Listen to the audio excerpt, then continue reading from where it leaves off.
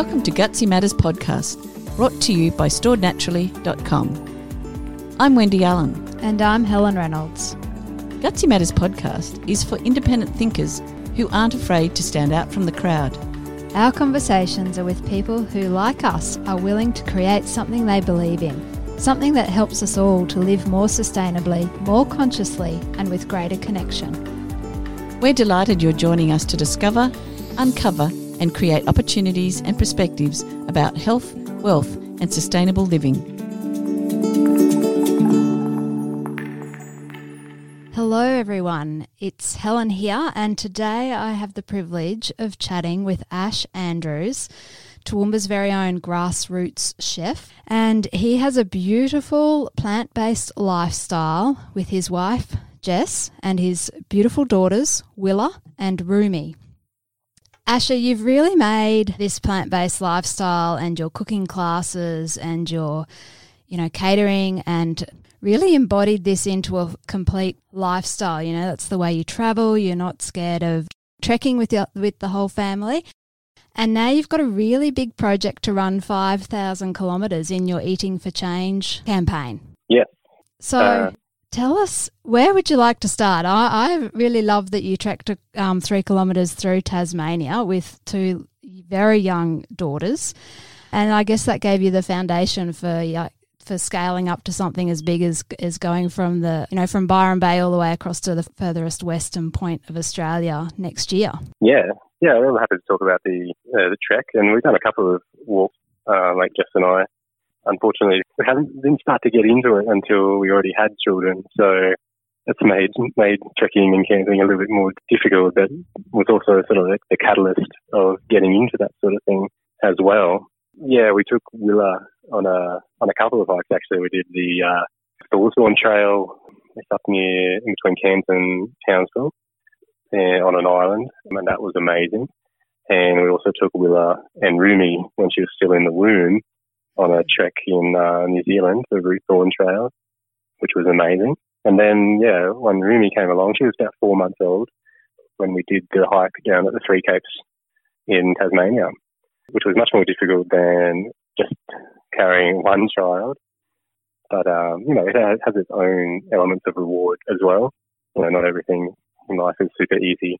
And sure, if Jess and I were to just do one of these treks by ourselves, we might have a bit of time just to sit and just take in the view or whatever it might be. So it's a different experience, but it's sort of no less rewarding, and certainly like a really amazing exposure for our kids as well, and sort of teaching them just to be out there and to connect to nature, which is the main reason for doing these sort of hikes. And we try and get out a lot around town as well.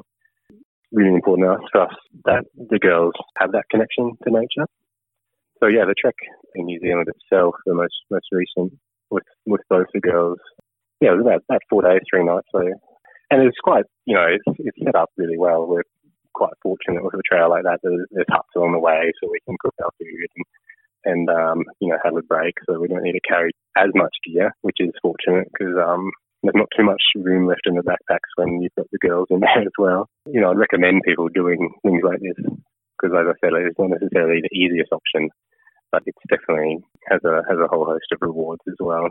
It really sounds amazing. And the thing that I remember from when you did the Tassie one is you had to take all your food with you, didn't you? And you did a lot of dehydrating and food prep, long before you went. Yeah, definitely. Yeah, cooking all our food along the way. Yeah, it's really interesting how, like a walk like that, it's what's one of the great things about it is that it really simplifies your life. You wake up and you have breakfast and pack up for the day, and your only real obligation is to get to the next destination, however sort of much time and whatever fashion you like. And so it just takes things back to that real sort of like shelter and food sort of concept, which is, again, like important, I think, in, the sort of society that we live in these days, to sort of just simplify a little bit now and again and put things in perspective. So doing something like that really helps. And and just that you can literally carry with you all you need to survive for that short period of time. It might be short, but you can you can carry what you need, the essentials for life. And, it's also really fun just figuring out how and what to bring food-wise particularly. What is going to be practical, what's going to fill everyone up, for Jess and I and the two girls, and certainly Willa eat, very substantially as well. So, yeah, it's fun figuring that out, I guess. And I guess that sort of leads into your passion for the Eating for Change campaign. A big part of that is your desire to help reconnect people to their food or their source of food, and to really engage in where their nutrition and where their sustenance, I suppose, comes from. Yeah.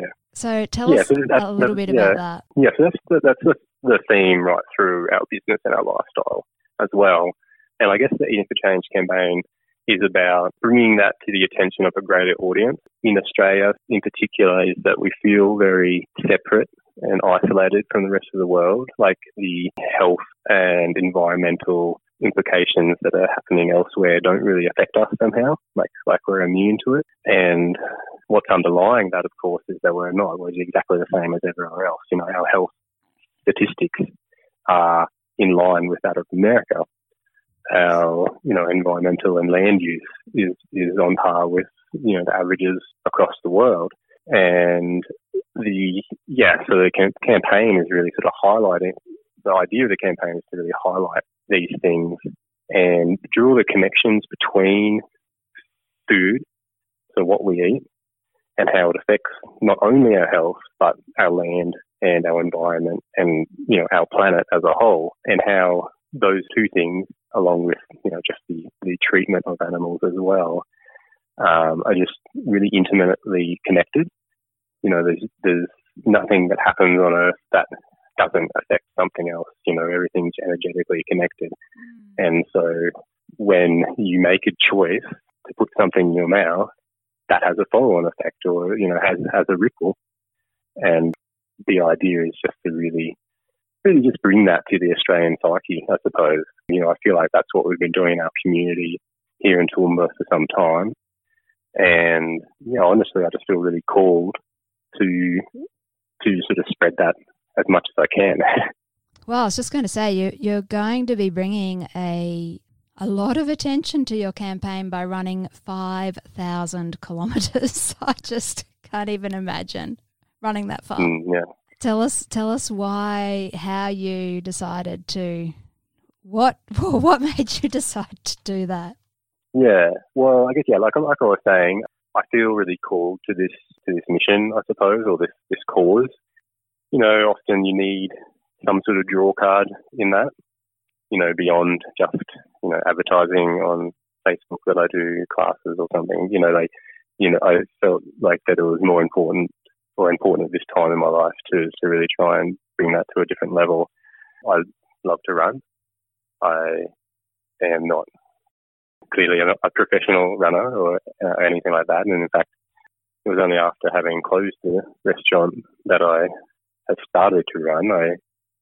We've been in the industry working in our own restaurant for about 9 years prior. And through that time, the strains of that industry have really not allowed for any sort of outside physical effort. So there's been a big break between high school, where I used to cycle a lot, and now to where I'm running a lot. So there's really no groundwork in there. But, so what I'm trying to say is that when we closed up the restaurant, I finally had the opportunity to sort of explore that sort of thing. And so what I found was I just really have quite a passion for running specifically. And I think it's about its simplicity. When I used to cycle a lot, you've got a lot of other stuff that goes with it. You have to buy a really good bike if you want to be competitive. You have to have the shoes. You have to have all the cycling clothing and helmets and sunglasses and electronic equipment on your bike. And running really simplifies it. And I think that's a good metaphor for where I was at in my life, or even as a family where we're at, just really simplifying things down to what's really important. So with running, you can just wear what shoes you have already if you want, and you just head out and you connect to nature and be out in the fresh air and catch a sunrise or a sunset and feel the breeze and connecting to nature. So the running aspect of it is about the environmental, the land, and the connection that we need to sort of try and draw ourselves back to as a population or as a society. And running represents that to me.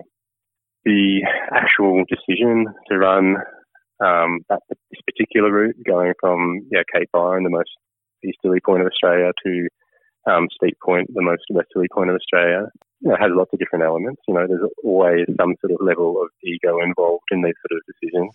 I like the idea of being able to do that, but the real cause or the real sort of catalyst, of course, is the message behind it, which is that Australians need to look at what we eat and start thinking about the processes behind it and how it affects all life on the planet. I think an action like this helps to draw people in and take an interest in what you're doing, and so they're more willing to listen to the message. And I suppose that's why the run part of it is important. That people may not be as interested if I just put up a post saying I'm going to be, speaking about why a plant-based lifestyle is most beneficial. There's only a limit to how many people want to hear that at this point. But if you have something else to complement that, then it sort of creates a bit of an interest from a different demographic of people, which are, the ones who ultimately we want to get through to, who need to hear it the most. A lot of people wouldn't believe that it would be possible to fuel your body on a vegan plant-based lifestyle for 5,000 grueling kilometres. That's right, yeah. Which is part of it as well, absolutely. There's still that perception in the general public mind that, you can't get the nutrients that you need by only eating plants. And so part of that is, of course, busting those myths around that. And, ironically, of course, plants are the most nutrient-rich and nutrient-dense foods that you can eat. So, sharing that little bit of knowledge, I suppose, is important. Absolutely, yeah. Regardless of how you eat, you have to think about running that many kilometres a day. You are going to have to rethink the way you eat anyway. But certainly, the best way to do that would be to fuel it with the cleanest, most nourishing foods on the planet. Yeah. That's definitely part of it. I think that there are a lot of people, even my big meat-eating brother, I shouldn't say he's a lot larger than me. I'm very glad he came out the size that he did and I came out the size I did. But he's a meat and 3 veg man, and a can of beer is the picture I'm kind of trying to paint. And even he said to me, "You know what, Helen, I only eat meat now once a week, and I actually really like it." And I was shocked. But there's more and more people who are bringing more plant-based meal nights into their lifestyle, or even just bringing more plants into their sort of food habits. And I was just, you teach wonderful classes and lots of techniques that people don't know, but are you able to talk with us a little bit about how we can make plant-based food really delicious and easily sort of slip it into our lifestyle so that it can begin becoming normal? Yeah, so exactly. How can we bring this way of life just into our home kitchen? So a couple of little points in there just before I start breaking that down, which is, so as Australians, as a people, as a society, we are 97% of us are fibre deficient. Okay, so fibre only comes from plants, which means that we are missing a significant element on our plate every night. Yes. That's the reality. Only 5% of us on average, this is adults and children, only 5% of us on average are eating enough fruit and vegetables. These are just the raw statistics. It's not, trying to paint, this plant-based or vegan agenda or anything. That's just how it is. And it begs the question, what are we eating as a society? What are we eating? So whether it's consuming too many animal products, eggs, dairy, cheese, red meat, bacon, or if it's consuming too many processed foods, which are usually included in them, has a certain level of animal products as well. But, the processed food goes hand in hand with this story. Highly refined oil, salt, sugar, they're all contributing to that story. All of these things, in my mind, aren't food. So we need to try and leave these out because they're not contributing to a healthy lifestyle, they're not contributing to a healthy planet. So how can we begin to educate and begin to sort of break down those barriers within our society where we've been brought up on this idea ingrained in us, whether you subscribe to being whole food, plant-based, or whether you've just gone vegan. There's room in that genre to be creating more beautiful food, more flavoursome and entertaining food than you've ever experienced before. It's about opening your palate. The thing that comes up for me when people say that sort of thing, that this sort of food can't satisfy them, is that the reality of eating a heavily animal-based diet and heavily processed food diet is that all these foods are actually just an addiction rather than satisfying your actual taste buds or, those sort of more refined sensory aspects. These are just feeding an addiction, the same as you'd be addicted to smoking or any other sort of addiction. The chemicals and products in these foods, saturated fat, obviously the big one present in all these foods, refined sugars, of course, as well. These are just triggering our addiction senses and not actually satiating. It's a trick, I guess, is what I'm trying to get across. Completely rethinking about how you consider that. You have to break at that addiction and retrain your palate, which doesn't take long, but it needs to be done. And introducing flavour and texture and, vibrancy back into your diet instead of just getting that pleasure addiction tick in your mind. Yeah. So I know I went off on a tangent there, but we'll get back to how we introduce it into our home. Yeah. No, that's okay. So how can give us some pointers to ease out of any bad habits we might have and into some more flavoursome, nourishing habits? So as I was saying, it's about retraining your palate and retraining the social customs that we've been brought up in. And probably this social side of it, or the way you've been brought up, is potentially harder to break than just the pure palate cleansing idea. But they still will work together. So, what we were saying is that often this sort of food is perceived as bland and dull and uninteresting. Okay, so when we transitioned as a family, the truth of what we found was, of course, that there's an abundance of food options. You'll end up using far more colour and variety, far more different flavours and textures, and you're not going to be eating boring food. The salad you get on the side of your steak is boring. That's not what we're talking about. That's certainly what we found when we went vegetarian. Suddenly there were all these foods we'd never eaten before, and it was exciting to discover how to eat them and what they went with and what they tasted like. We didn't even know what they tasted like because we'd never eaten them before. So that has been my experience. Yeah, the initial response to people is that they're afraid. They're afraid they're going to be missing out, and they don't know what to do. So most of the people who come to my class, for example, they have these opinions, but what it's really about is that they've just disconnected to the kitchen in general. It's not about the fact that they can only eat plants now.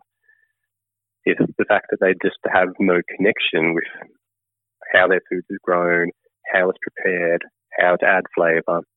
There's no story there. There's no connection left. We're living in this sort of instant gratification, fast food society, and we have no connection to the kitchen. So the classes we do are really based around this idea that we need to reconnect to the kitchen and prioritise some time to spend cooking.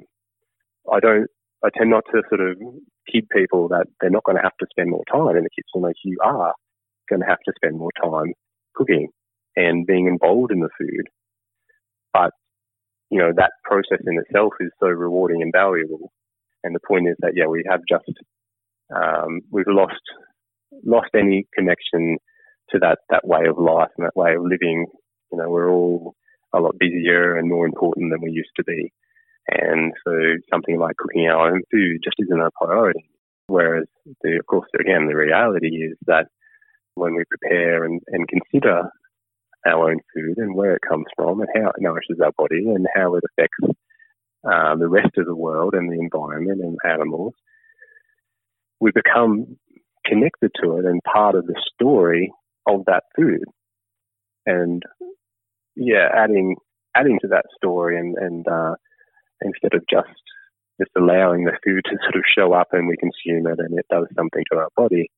I do a class with Daniel through Nourished Health for Nutrition, and he has a great way of looking at it, which is before you eat anything, like take a second and look at it and take a breath, and you'll know if it's going to nourish your body.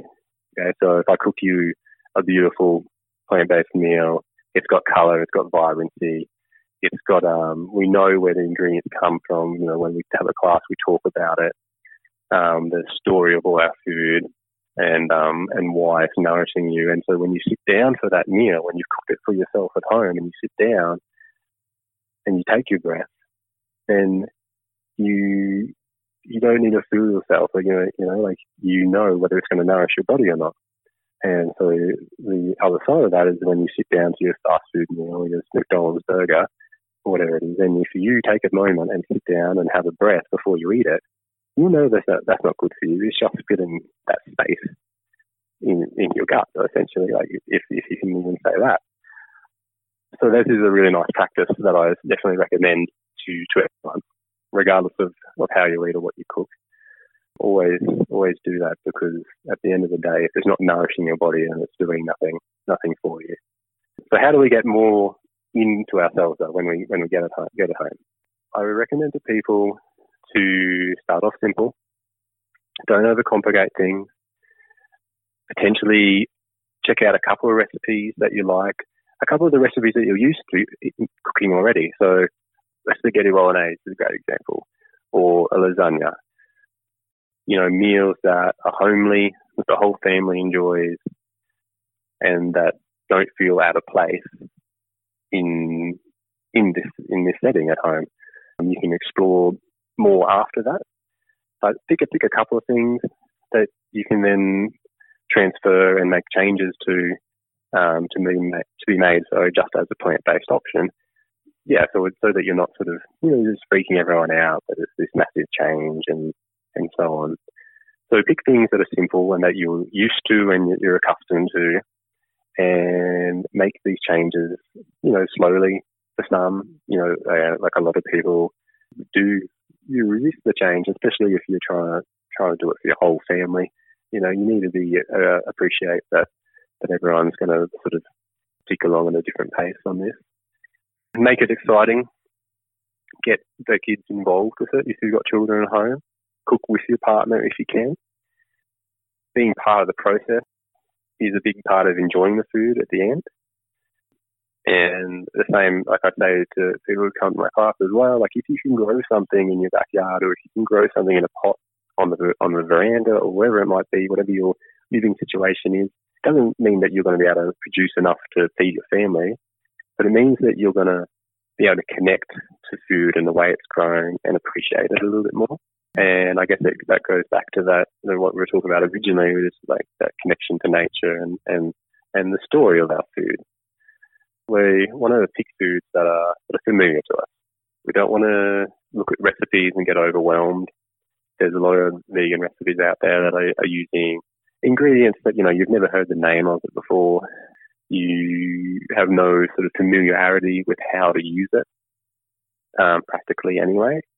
So my recommendation there would be to keep your pantry and fridge stocked with similar things that you're used to using already. By doing this, you're not wasting to start with. You're not picking this strange ingredient that you're only going to use once anyway. And it's just a more gentle transition. Like even now, I just use normal foods. I'm not out there buying, strange products or anything like that. And in my classes, I make a point of that. Like we're just using regular food that you see on the shelf every day. And in doing that, yeah, you're just making that a little bit of a gentler process, I guess. I think that's a really valid point, because when I started exploring vegan recipes, and like you said, they included ingredients that I'd never had before. So off I trotted to the health food store because there were ingredients that weren't available at the major supermarkets, and ultimately that a part of the portion of that product got used and a large portion was wasted, which is really undesirable. And look, it creates this perception that eating this way is expensive and you end up spending more money and it's more complicated, and so on and so on. Whereas it's really not.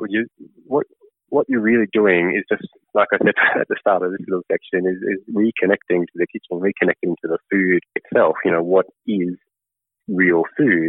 As I said, like a lot of these other food choices, I really don't consider as food, because food, nourishes our body. Whereas when we're talking about animal products or processed food, these are contributing to disease and poor health and wrecking the planet. Like, this isn't food that's when we describe what food does or what food should do, it should be have a nourishing quality to the body, of course, and not this neutral or actually subtractive quality where you're actually, it's actually detrimental to your health and the world around us. Which is, so again, that's what that Eating for Change campaign is largely about, that connection to what we perceive as food is actually destroying our life. The important thing is getting this abundance of plants, and there's so many different plants in the world that you're really not going to be short of choices. Again, like harping back to this health side of it all, an abundance of plants in your diet is the number one contributor for a healthy gut microbiome. So I mean, that's really poignant at this stage. What's happening in the world with the virus going around. Our at least 70% of our immune function comes from our gut itself. So we need to be feeding our gut the right foods to be healthy. So again, an abundance of plants are what contribute most significantly to a healthy gut microbiome. And that's going to contribute to a stronger immune system and setting yourself up to be able to sustain yourself in times when, whether it's the flu, whether it's this serious thing that's going around at the moment, it's setting yourself up to be able to fight that process or fight that attack to your body's the best ability. Like I said before, only 97% of Australians are fibre deficient, and that's, well, what I'm saying is that's the main contributor to a healthy gut microbiome. So we're all immune compromised in a way when we consider that statistic. Again, I've gone off on this other sort of area here. That's sort of I get a bit caught up. That's what I'm passionate about, I guess. Yeah. Have you got any hands-on cooking tips or even non-cooking tips, about how to just bring in more plant-based food onto the plate? First thing I would do is take yourself and your family down to a farmer's market and experience food in its abundance, in its local capacity, in its seasonality that you'll only get at a farmer's market. Like you go to the supermarket and you might be able to get asparagus all year round. Whereas we go to the farmer's market and we're seeing what's actually most nourishing and what's in abundance locally. And by taking yourself and your family down there, you can start to get excited about the abundance of different foods that are out there. So that's the first step. As far as, tips and hints, again, like just cooking a recipe that you're familiar with and setting some time aside to experiment as well through the week. Finding flavours that you enjoy. So whether it's that you've got a spice mix that you make up once a week. For example, I have a butter curry spice mix. It's just a mixture of different dried spices. And I can use that when I make a curry, or I can use it when I make a chickpea scramble, or I can, sprinkle it into a dressing for a salad, something that has multiple uses like that. And again, so through my classes, a big portion of it is around how we can utilize foods in different ways to minimize just cooking things, again, like looking up a million different recipes and cooking a different one every night. It's about getting creative in the kitchen and ideally not following a recipe anymore, because a recipe is restrictive And it doesn't take into consideration, again, when that seasonality that appears when you're buying fresh produce in its freshest and local, a local sort of situation. So, yeah, thinking about food in a different way, thinking about your meal prep in the week in a different way, so that you're actually just utilising the same foods in different ways. I do put up recipes from time to time on our social pages, so whether it's on Facebook or Instagram, at Grassroots Chef Vegan. And so we do put out recipes and ideas fairly regularly in that context. When you come to a class, of course, I'll send you whatever recipes we do during the class. And then, I say to people in my class or to people that I meet through the week, if you're interested in something, just send me an email and I can send you a recipe or send you an idea of how to do something.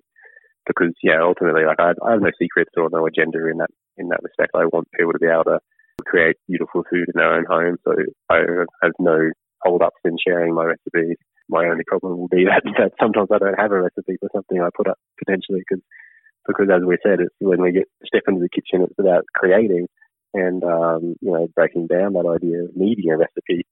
So, while I appreciate that people need somewhere to start, and a recipe is a great spot to start, it's also about being flexible within that recipe. So, if you need sweet potato, maybe you can only get pumpkin.